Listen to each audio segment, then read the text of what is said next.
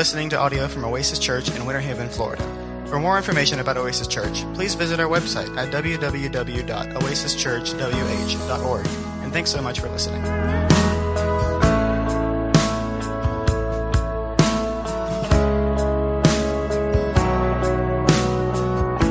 So we started the series we entitled Synced 2 weeks ago. And then I went to lunch with Adam and Melissa Gibson. They are missionaries from Portugal. They were here last week. And we were sitting there eating, and I said, so you guys are going to be with us on the 9th, right? And he went, no, I'm going to be there this week, is what you told me. And I went, I probably did tell you that. And I just didn't write it down on my calendar. I had it in my mind, but nothing stays there. So since I didn't write it down, so we had Adam and Melissa. And I just want to tell you, thank you so much for the generosity that you displayed toward this family. We raised in just a surprise, hey, let's take up an offering for them. You guys gave $1,100 last week to help the Gibsons in what they're planning to do both here in the States and once they get back to Portugal. And so I just really appreciate everybody being willing. Some of you took advantage of the IOU and you came through on that. And just thank you so much for your generosity and for recognizing that what they're doing there in Portugal is they're just doing what we do here in places that we're not. We do missions in two different ways. We want to support folks who are doing what we do where we're not, and we want to support folks who are doing what we're not doing where we are. And so that's why we have both local and global missions. I hope probably not this summer, but maybe next summer we'll be planning maybe to go to Portugal and help them. They will be back and they will be reestablished after their furlough at this time, and they'll have the new ministry up and going, and maybe we can go and be a blessing to them in the summer of 2020. So just kind of let that germinate in your heart and mind, and if God tells you that you're going to Portugal, then just write it down, because everyone who said they were going to the DR went to the DR, because God is faithful and He provided, and He'll do the same for you. If you got your Bibles, let's turn to Philippians. Philippians chapter number 1. We're going to spend the next 4 weeks looking at 4 verses. And you say, that sounds about right for you. And so we're going to break those 4 verses apart, kind of take a little bit out of the book of Philippians. This is a passage that just I came across. I don't know if I was doing some study for something else or if it was just a devotional reading, but I just remember coming across this passage and writing it down thinking, oh, we got to explore this. We've got to get our minds wrapped around it. And in fact, when I had an opportunity at the beginning of the summer to go visit my aunt and uncle who live in Snook, Texas. Snook, Texas is a place you would never find unless you were looking for it. It's about 15 minutes outside of College Station, where Texas A&M is located, and there's nothing else for like 1,000 miles out of where Texas A&M is located. So Snook is just kind of nestled there. Little bitty church, but they're a church of great people. Little bitty community, but they're great people. And I had an opportunity to go out there and preach a revival for them, which that was the first of that type that I've ever done. Go out somewhere and preach multiple sermons during the week, and that was different for me. I grew up in that, having it every fall. I believe we had our fall revivals, and I remember it. I just hadn't done it until this past summer. And I utilized this passage to just encourage them, because what we're going to find right here is a nutshell, if you will, of those things that God has called us to be synced to His heart. Because of who we are in Christ, having trusted Jesus by faith, through His death and resurrection, we've been brought from darkness into light. We've been born and adopted into the family of God. And then He calls us to a life lived in that family because of that family. And these 4 things are going to be like these big umbrellas that He's calling us as a family to consider, because if we're not synced to Him, then we will be like, I used a couple of weeks ago, I didn't bring it with me this morning, but I brought a portable keyboard that can, through the Bluetooth apparatus technology, can sync to my computer. And if I don't have that keyboard synced to the computer, it's a good keyboard, it's functional, but it's not accomplishing what it was made for. Even though there's a battery in it and I push the power button, the little green light comes on, unless it is synced to the computer, it's not accomplishing what it was designed for. And what we do as a body is we come together and we encourage one another week in and week out to be about the business of God that He's called us to. But if we're not in sync with Him, then we are a piece of equipment that's not functioning as we're designed. So in these 4 verses, we're going to find 4 things that we need to be synced together with the heart of God. And when we do, we will find ourselves in sync with each other. Again, I used the illustration 2 weeks ago of my portable keyboard and my portable mouse pad. And when both of those are synced to the computer, they're working together. Apart from being synced to the computer, they're not. And it doesn't matter how much I lay that mouse pad on top of the keyboard, or I put the keyboard on top of the mouse pad, or I try to make them kiss and they're not doing anything unless they're synced to the computer. And then they work together. So if we can get our minds and hearts around these 4 things as we begin a brand new school year, and we can determine that we want to be synced with the heart of God on these things, we will find ourselves synced together. And I hope that will be what we will find over these next 4 weeks. To kind of give you a little bit of background out of Philippians, I think I preached through the book of Philippians. I called it Fan the Flame. And I preached through the book of Philippians, I think it was probably 4 or 5 years ago that we went through the whole book. And so I shared a lot of background, and I don't intend to just inundate you with background information, but I think it's important that you kind of understand the context of why Paul was writing to this church in Philippi. This was the first church that Paul established in Europe. In Acts chapter number 16, Paul had a vision of someone from Macedonia, which is that area of what we would call modern day Greece. He was in Asia Minor, and he had this vision of a man in Macedonia saying, "Come and tell us about Jesus." This is Acts chapter number 16. And Paul got up from that vision, from that dream, and he felt very compelled that God was leading them across the waters into Europe in order to take the gospel. His plans were in Asia Minor, wanting to go up and around, but he had that vision, and so he went across. And Philippi was one of the first cities in which Paul established a church. And Paul ran into some resistance in the city of Philippi. Y'all will remember a story about Paul and his traveling companion by the name of Silas. And they kind of got into a little trouble with the city officials because as they were preaching, there was a demon-possessed girl that these gentlemen were using to benefit themselves for like fortune telling and things of that nature. And she kept mocking Paul and Silas as they preached. And Paul turned around and told that evil spirit to get out of her. Well, as soon as that evil spirit was gone from her, because it had to obey, because Paul was led by Christ to exorcise that demon, it had to go away. Well, once that little girl did not have the influence of that demon, she was no longer profitable to those fellas who were using her. And they stirred up a riot, and they had Paul and Silas thrown in prison. In fact, they were put in shackles in the bottom level of the prison in Philippi. And y'all remember what happened about midnight as Paul and Silas began to pray and sing. All of a sudden, the ground began to shake and the prison doors began to fall off. And the next thing you know, all of those prisoners were looking at open doors and freedom. And that jailer thought he was in a whole lot of trouble, was about to kill himself because he knew he was responsible for these prisoners that were going to be free. And Paul said, "Don't harm yourself.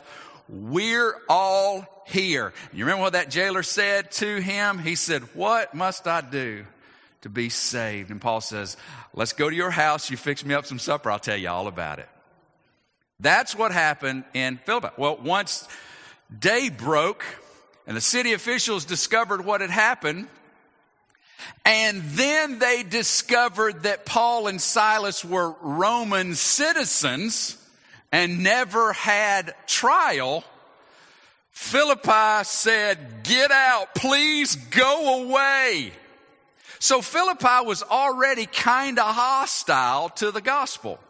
So wouldn't you imagine that those that trusted Jesus as Savior in this city were facing some persecution? Answer to that question is yes.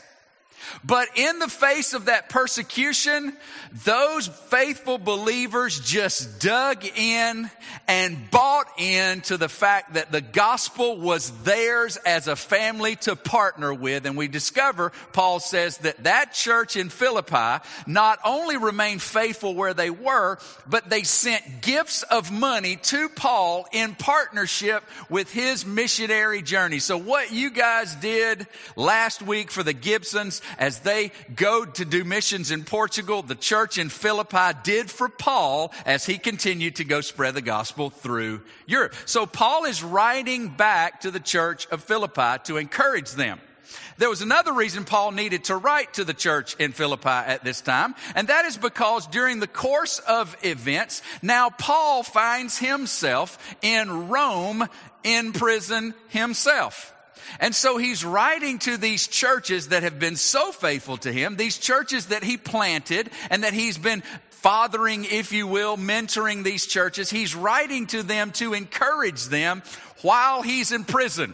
Because no doubt people begin to think, well, persecution came to Paul, persecution's probably going to come to me. So Paul is writing them a letter to encourage them, to catch them up on what's going on in his life, and to also thank them for their partnership in the ministry. So when you read the book of Philippians, you'll discover that this is a guy who just loves those folks there in Philippi. And he's so excited about who they are and what they're doing, and he just wants to be continuously involved in their life by encouragement, instruction, and encouraging that they just continue to fan that flame. So that's probably why I called it 5 years ago, Fan the Flame. What we're going to find here in Philippians chapter number 1, beginning in verse 27, if you have your Bibles, you want to turn. If you got your smartphone, your tablet, then go to YouVersion under More and then Events, and you'll be able to follow along. What we find here is that Paul is making this statement. Listen, I have every expectation of getting out of prison. I'm so excited about what's going on in the church there in Philippi, and I have every reason to think that through your prayers and the prayers of others that I'm going to be released from prison. But this I definitely know. Whether I'm released or I'm killed, I want to glorify God in my body. And you know what? When it comes to being released and being with you, or being killed and being with Christ, I just got to tell you, I think I would rather be with Christ, but I know I would be beneficial to you if they let me out and I can continue to lead and to help and instruct. So I expect to get out of prison, but if I don't, if I don't ever see you again, here's what he says, verse number 27 of Philippians chapter 1. Only let your manner of life be worthy of the gospel of Christ, so that whether I come and see you or am absent, that's a nice way of saying if I never get to come back. Why wouldn't you get to come back, Paul? Because they would rather have my head on the outside of my body, away from my body than on it, and I might not see you again. I might hear of you that you're standing firm in one spirit, with one mind, striving side by side for the faith of the gospel. We're going to unpack from the beginning to the first comma. If I am absent, I want to hear that your manner of life is worthy of the gospel of Christ. If our hearts are going to be synced with God's heart, and if we're synced with God's heart, then we're going to be synced with one another. Then we've got to purpose to live a life that is worthy of the gospel of Christ. Now let's break that particular thing in half. When he says, only let your manner of life, That is a little phrase based on a couple of words that could literally be translated, live as a citizen. Let your manner of life live as a citizen of. Now you say, well, why would he have said that? Citizenship was extremely important to the people in Philippi. Philippi was hundreds of miles away from Rome proper. Rome occupied almost all of the known world at this time.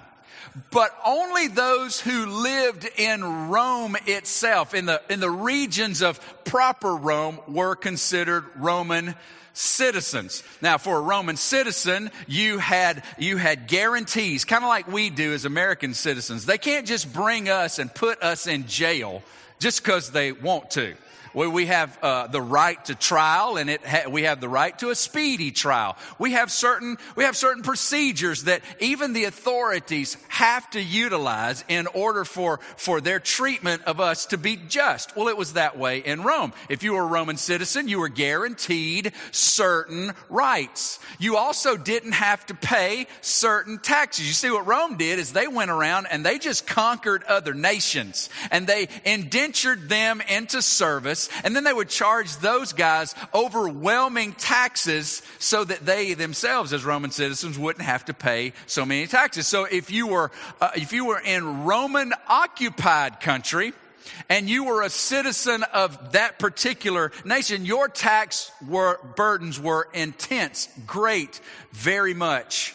But if you were a Roman citizen, while you might have had to pay taxes, you didn't have nearly the financial burden of those that weren't. Citizenship in Rome was important. You wanted to be a citizen of Rome. Well, Philippi in itself was not a city that was under Roman proper. It was more in Macedonia. But in a time of great unrest in the Roman Empire, there was a battle that happened between four folks.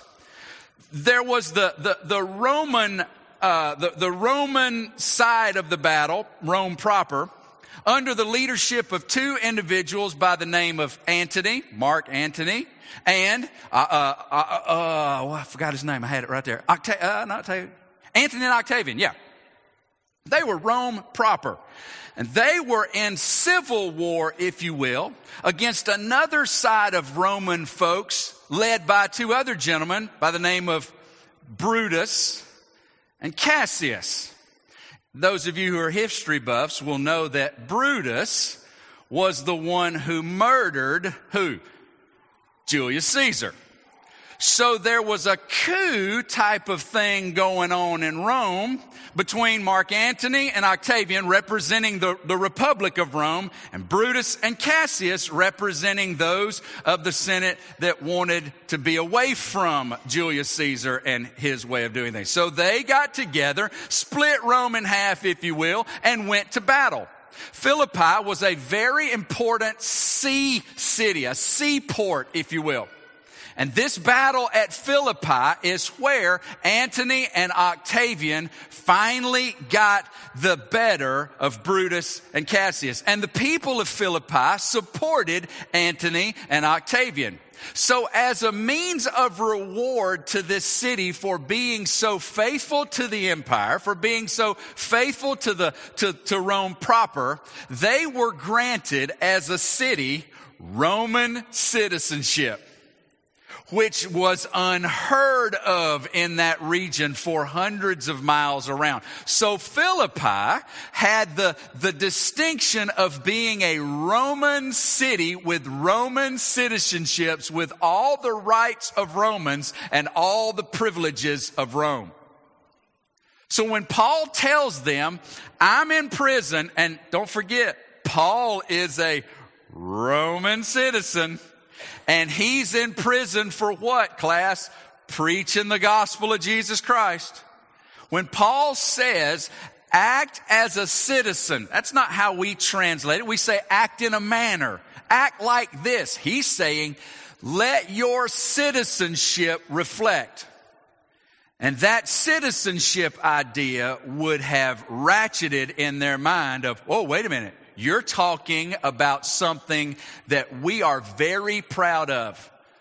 Can I ask you, is anyone in the room today sick of being an American? I would venture to say you might be sick of what you hear on the news. You might be sick of what it looks like to the rest of the world that's going on in America, and all this infighting and fussing and bickering and gouging and scratching. And you might be sick of that, but I don't see anybody lined up at the courthouse to renounce their citizenship, because there's not much better outside of America. So we get what the Philippian peoples got. It's good to be a Roman citizen. It's good to be an American citizen. But Paul says, let your citizenship reflect not who you are in Rome, but who you are in Christ. In Philippians chapter 3 and verse number 20, he's going to take that and remind them very specifically when he says, but our citizenship is in where? Heaven. Yes, it is great to be born in America. Yes, it was great to be born in Philippi. There were earthly benefits to being a Roman citizen, but Paul makes it very clear. Our citizenship, our allegiance is in heaven. And from it we await a Savior, the Lord Jesus Christ. You see, our sovereign was crucified on a hill outside of Jerusalem to make it possible for us to move from enemy status to part of the family of God. And since we have been born into the family of God, well, guess what we get? We get His citizenship. We get a connection with Him by birth, by adoption. So now our citizenship is with Him. And can I just tell you, just in case you didn't know, God ain't American. Yeah, y'all know that, right? He doesn't, y'all know He don't make no pledges and sing no anthems, right? You get that? God is God. And we're citizens of His family. And Paul says, don't forget that. You know why he says don't forget that? Because sometimes we can let our worldly benefits cloud our eternal reality. And we can get so caught up in what's going on down here that we forget that this ain't our fight. We may be a part of the arena, and certainly we want to represent Christ in every opportunity we have, but this ain't it. Our citizenship is with Him. So he says, now, whether I get there to see you again or whether I never, I want to hear that your citizenship is reflective of heaven. And he goes on a little farther when he says, let your citizenship live like a citizen worthy of the gospel of Jesus Christ. When we see that word worthy, we got to be real careful. Because in our citizenship, we have rights, we have expectations, and sometimes that can actually get stated, well, I deserve to, like I have a right to this. Hey, I deserve that. That's coming to me. That's extended to me because of who I am. We got to be real careful we don't let that being worthy extend over into what brought us from death into life. What brought us from darkness into light, because it didn't have nothing to do with worth. When it came to us, you know what we deserved? You know what we were worth as sinners? We were worth destruction.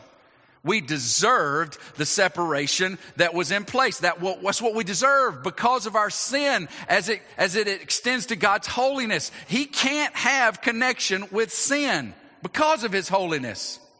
But through his love, mercy, and grace, he extended an opportunity for us, a means by which we could be brought from our sinful condition into a righteousness that was not ours. It was Christ's righteousness that was extended to us. As he put on our sin, we get his righteousness when by faith we trust in the death and resurrection of Jesus, who died in our place and for our sin and rose in victory to demonstrate that sacrifice was received.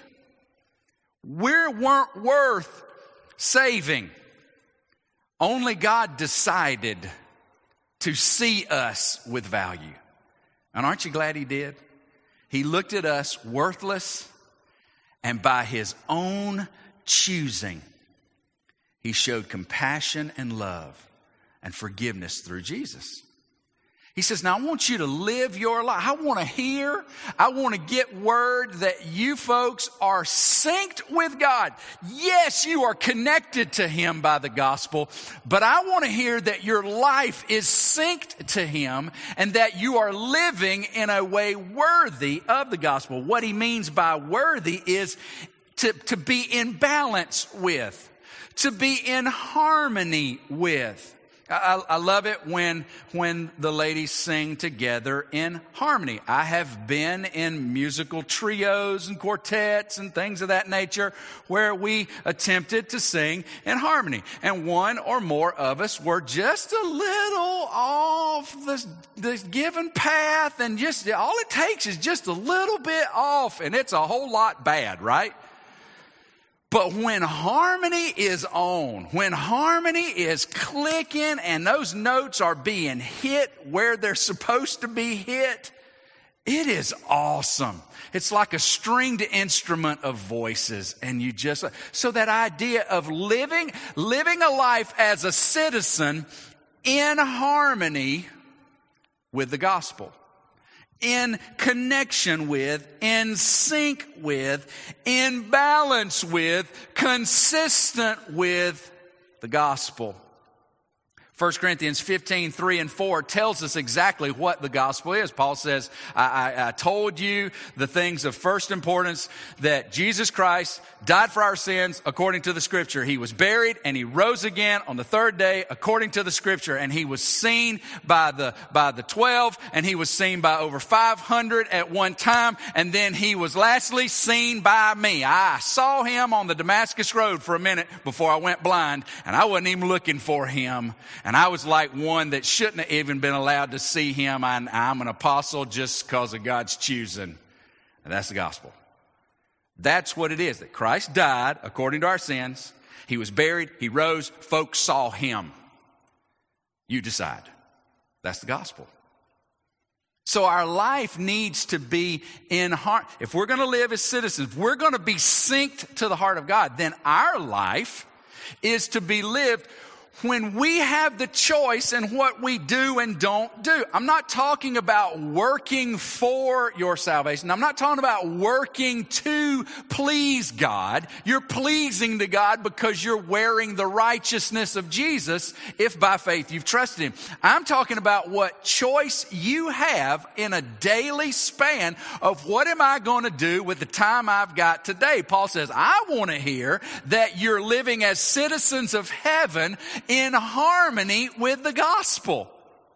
Well, that certainly means that we're to be living a life that promotes and communicates the gospel. Go into all the world, preach the gospel to every creature, baptizing those in the name of the Father and of the Son and of the Holy Spirit, teaching them to observe everything I've taught you. And guess what? I'm with you always till I come back to the end of the age. I'm still with you. And we boil that down and we say, as followers of Jesus, everything we do ought to be about two things. And what are they, class? Reaching and teaching.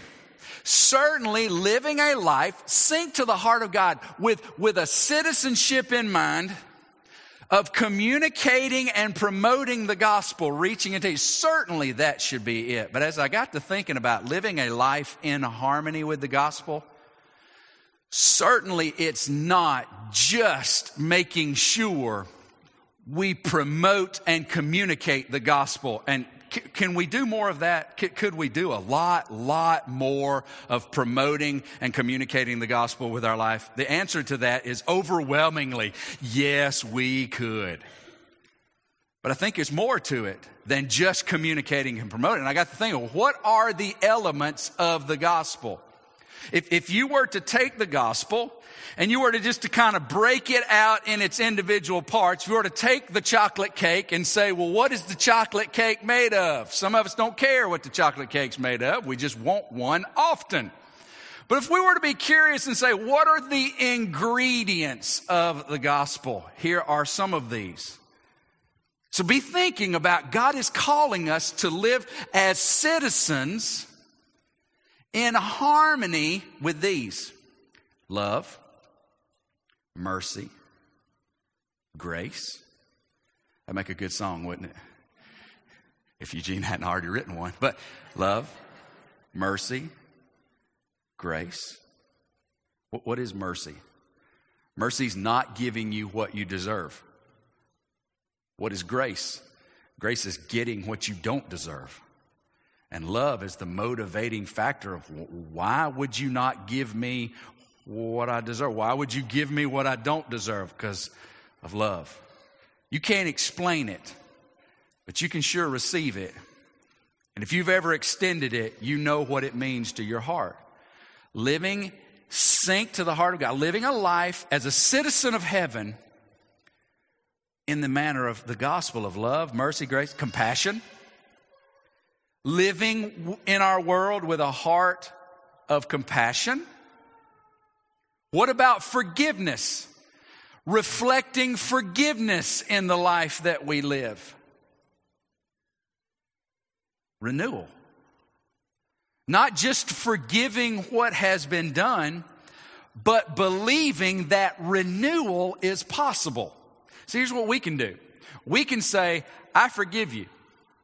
I don't ever want to see you again. And we're satisfied with that. And really, we kind of probably do a lot more patting on the back of folks. Well, as long as you forgave her, as long as you forgave him, that's all that matters.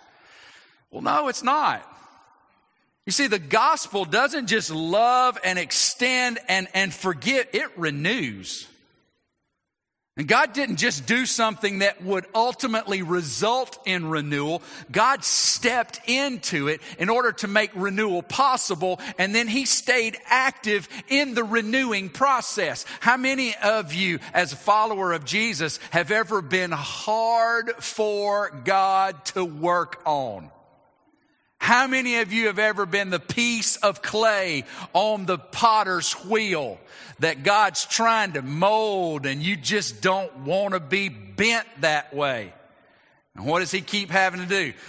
Push you down and throw you away. No, He pushes you down. He starts the wheel up again, and He'll push on you until He makes out of you what He's gonna make out of you. He's still working on me. Y'all know the song. To make me what I'm gonna be, not what I ought to be. He's gonna make us what He wants us to be. But even when we resist that, you know what He does? He stays in it. That's the extent of, and I'm with you always. Probably a lot of times when you wish I'd go away, I'm still there, pressing and molding, because He knows what we're best fit for. So it's that forgiveness. Yes, I forgive you. And I'll let God use me in the renewal process of your life. Even though you don't deserve that. I know, but we've already covered that in the mercy and the grace part. Well, I just don't like it. Well, then you need to work on the love part that makes those other. You see what I'm saying? See, it's not about just living as a witness, just telling folks about Jesus and communicating the gospel. I'm living a life worthy of the gospel. No, He wants us to reflect the elements of the gospel. He wants us to be the sugar and the eggs and flour and the chocolate. Praise the Lord, right? All working together. Love, mercy, grace, compassion, forgiveness, renewal. How is that possible? I'm glad you asked. Because 2 weeks ago, we talked about what it takes to make those things possible. When Paul said, let the attitude Jesus had be your attitude. Well, what does that look like? It looks like selflessness. humility, obedience, sacrifice, and patience. Well, what's the patience? Well, the patience is working with us.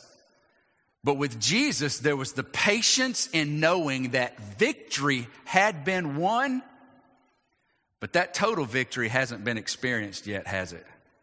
And you know what Jesus is doing? Jesus is standing at the right hand of the Father, as in control as he's always been and ever will be, but patiently waiting for the Father to say, okay, it's time.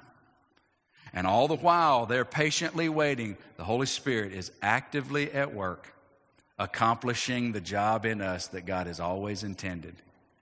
And Jesus is waiting patiently for the fulfillment of what will happen if we're going to demonstrate, reflect with our life the elements of the gospel. It's going to require selflessness. We're not going to be able to put number one in the pole position. We're going to have to take a position toward the back somewhere, because apparently I'm supposed to think others are more important than I am. Yes, because that's exactly what Jesus did for me. And I put them in front. I act selflessly. I engage humility. I don't have to be seen. I don't have to be heard. I want what's best for you.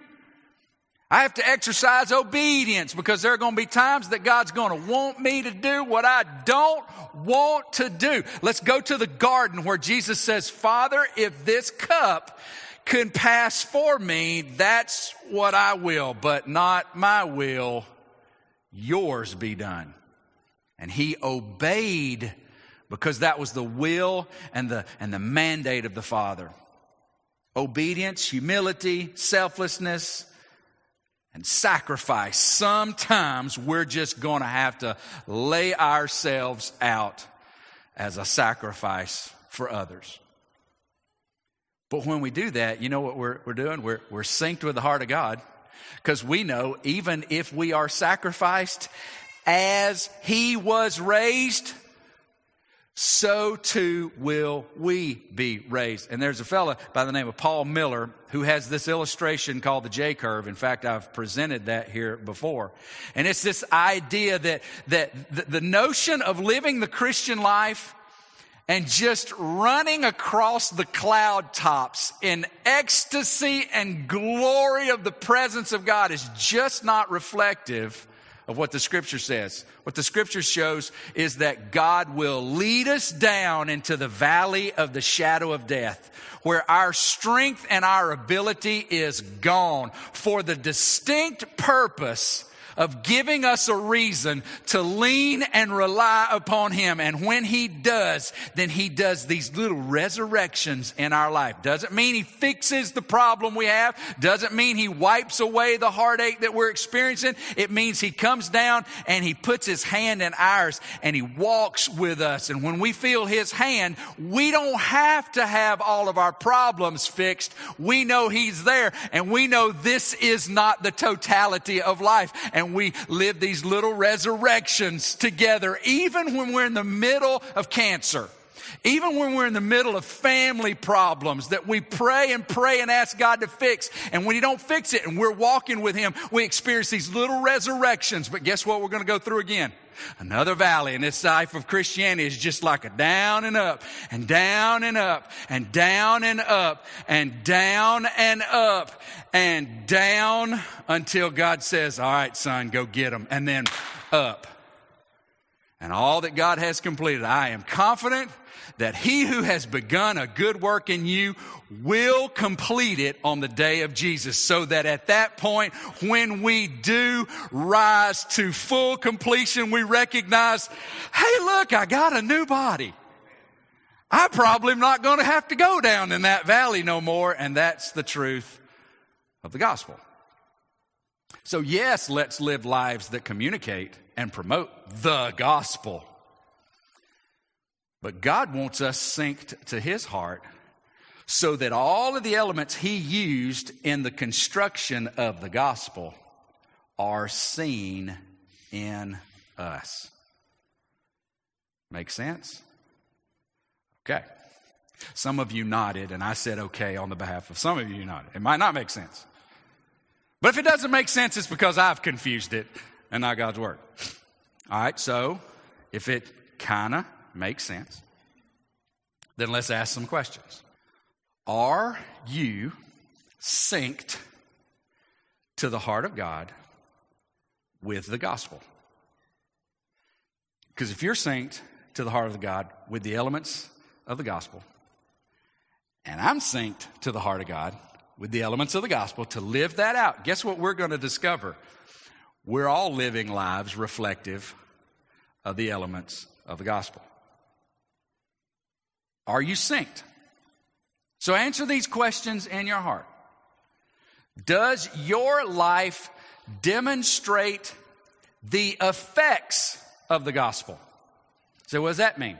Well, before you trusted Jesus, if in fact you have trusted Jesus, by saying you have asked God specifically to save you. If you've never asked God specifically on the basis of your absolute belief in the death and resurrection of Jesus, you can know all of the stuff. If you've never asked Him, then you've probably not received that free gift.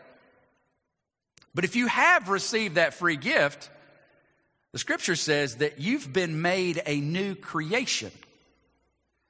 The old is gone, and a lot of the visual evidence of that old will begin to go away in your life. The new has come, and hopefully a lot of the evidence of the new will begin to be reflected.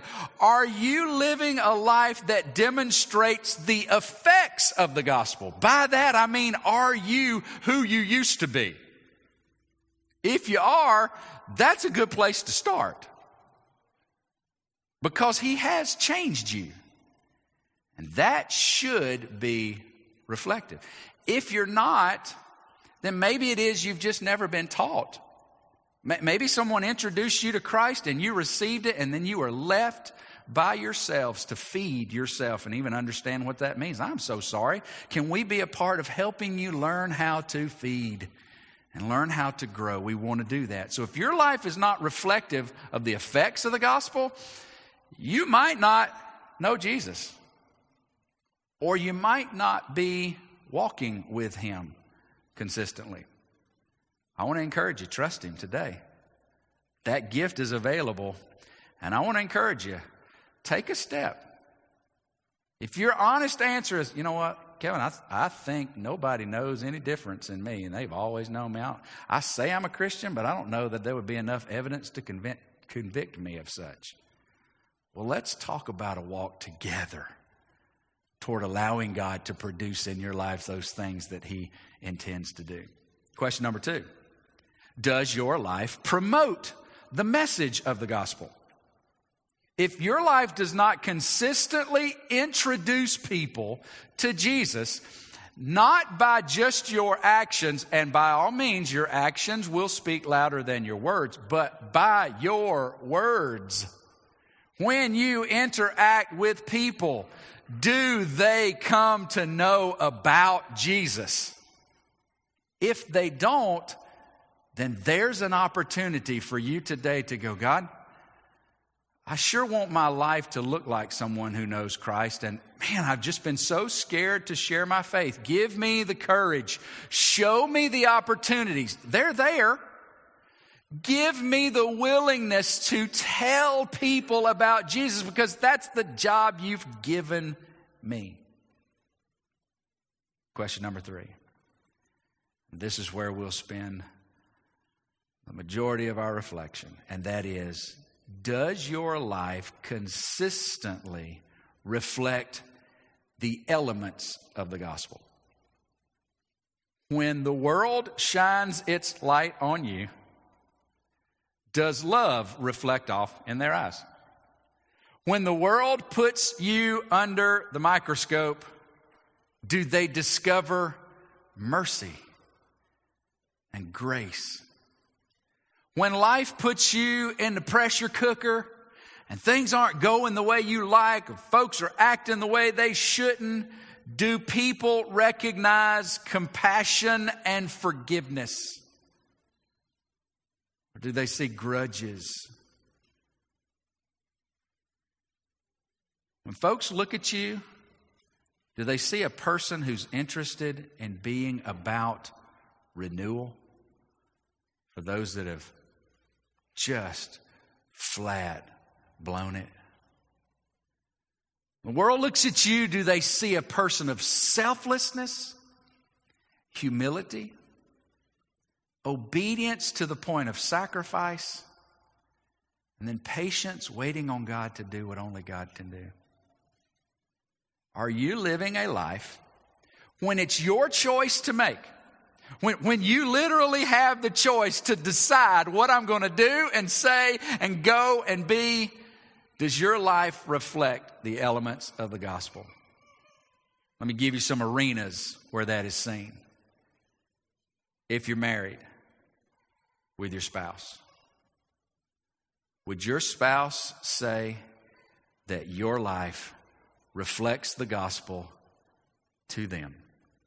Love, mercy, grace, compassion, forgiveness, renewal, selflessness, humility, obedience, sacrifice, and patience.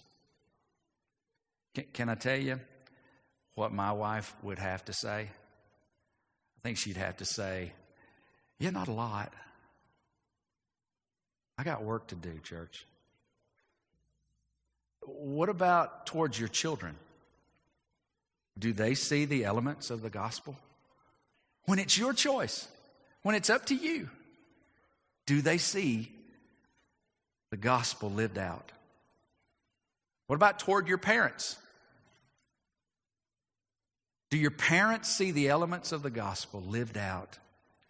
What about your siblings? Man, it's easy to get upset with them, isn't it? Boy, my siblings get mad at my brother, my sister. I just stay mad with them for how long? Well, how long we got? Sound about right. Am I dead yet? No. Well, I still don't like them. That's easy. And we laugh because it's true. You know what God said? God said, oh yeah, that's what it looks like for a citizen of the world. Yeah, that's how y'all act because of sin. That's not how I act. And when it's your choice, I'd like to see you yielding to the Spirit. Y'all remember, it's the Spirit that works in us. He says it even in this book where he says it's God He's working in you to will and to do. So God is prompting you to live with these elements and reflect them. You just got to decide when it's your choice if you're going to do what he says or what you say, which I will refer you back to the book of Galatians that we just spent a lot of time with. We really don't have a choice, but we do. Your siblings, what about your authorities? Do your authorities lead people who, when they turn the light on you, see, wow, love, mercy, grace, forgiveness, obedience, sacrifice, humility? What about your neighbors? What about your coworkers? What about your classmates, your teammates? Do you treat them first with love or selfishness? Do you treat them with patience or do you just write them off? Do you forgive them even though they didn't ask you to? Or do you just get mad at them and then take it a step farther and get even? Yikes. What about towards our Christian brothers and sisters? How willing are we to live out the elements of the gospel that God did for us with those that are part of our own family of believers?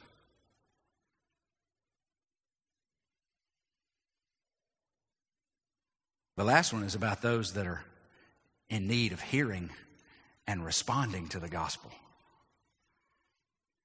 But see, we can't wait till we get out there and then communicate about Jesus who loves them and died to save them. And he has showed you grace and mercy and love and forgiveness. And there's renewal. And there's sacrifice. And there's selflessness and humility and patience, obedience. And folks go, you don't look a lot like that. So is it possible that our message won't even be effective if our life is not reflective of the elements of the gospel? So see, my job is done. I just tell you what God's word said. Paul's going, hey, whether I show up or whether I never see you again, I want to hear that y'all are living lives with the right citizenship, with your citizenship in heaven, synced to the heart of God, living lives in harmony, in vital, consistent connection with the elements of the gospel of God. I want to hear that's happening, because when all of y'all are doing that, then you're all going in the same direction. And guess what's impossible through God, from God through you? Not a thing. Whatever He wants to accomplish, He will for His glory. Don't you want to be a part of that? I want to be a part of that. But as much as it depends on me, I got to decide, and so do you. Let's pray. Father, we thank you for the day. We thank you for your word. We thank you, Father, that you are sovereign, and you are loving. And you know how much we struggle with just being what we want to be. I just ask that you would just melt our heart today, just so that we can hear from you. We can see who you are for us and who you've called us to be as representatives of you. Give us the courage we need. With heads bowed, with eyes closed, nobody's looking around. Every Sunday morning, we've got at least 2 folks up front who are ready to pray for you, pray with you. You're struggling, you're just wrestling. He's like, I wish somebody could pray with me. We've always got somebody up who's ready to do that, and we do today. If you don't know Jesus as your Savior, and you say, man, I just really love to know how to do that, what that means. Or maybe you're going through something that you just say, you know what, Kevin, I'm just having a hard time loving. Forgiveness just don't come easy.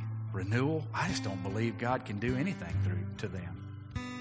Sacrifice, you know what? I don't know. I just don't have it.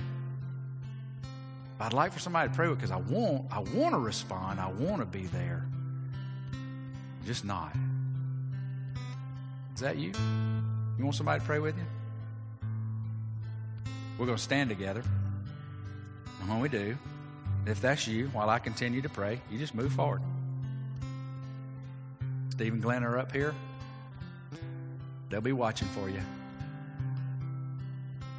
Let's stand. Heads bowed and eyes closed.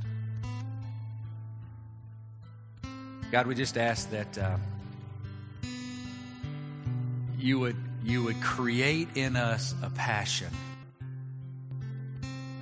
to live our lives as citizens of heaven.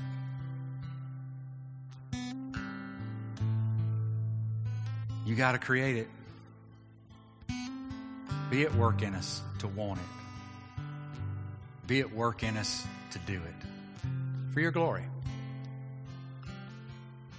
To head down into that valley knowing that there's a resurrection on the other side. Knowing that we're going to head down into another valley. Knowing that there's a resurrection and a valley and a resurrection and a valley. Until Jesus comes back, and He's going to come back. And we experience the renewal that is complete. It'll never change. God, I pray you'll work in us. That we'll not only communicate the message of the gospel, but that our lives will be reflective of the elements every day. Because we want to. When it's our choice to make. Because of who you are, what you've done for us, what you've given us, and the promise that is made, if we'll just respond. Give us the grace we need to do just that. We love you. We thank you. We look forward to the opportunities that you've already made available to us in the coming week. And many of those will begin when we say amen. So it is in the name of Jesus, your Son, our Savior, that all of Oasis Church said.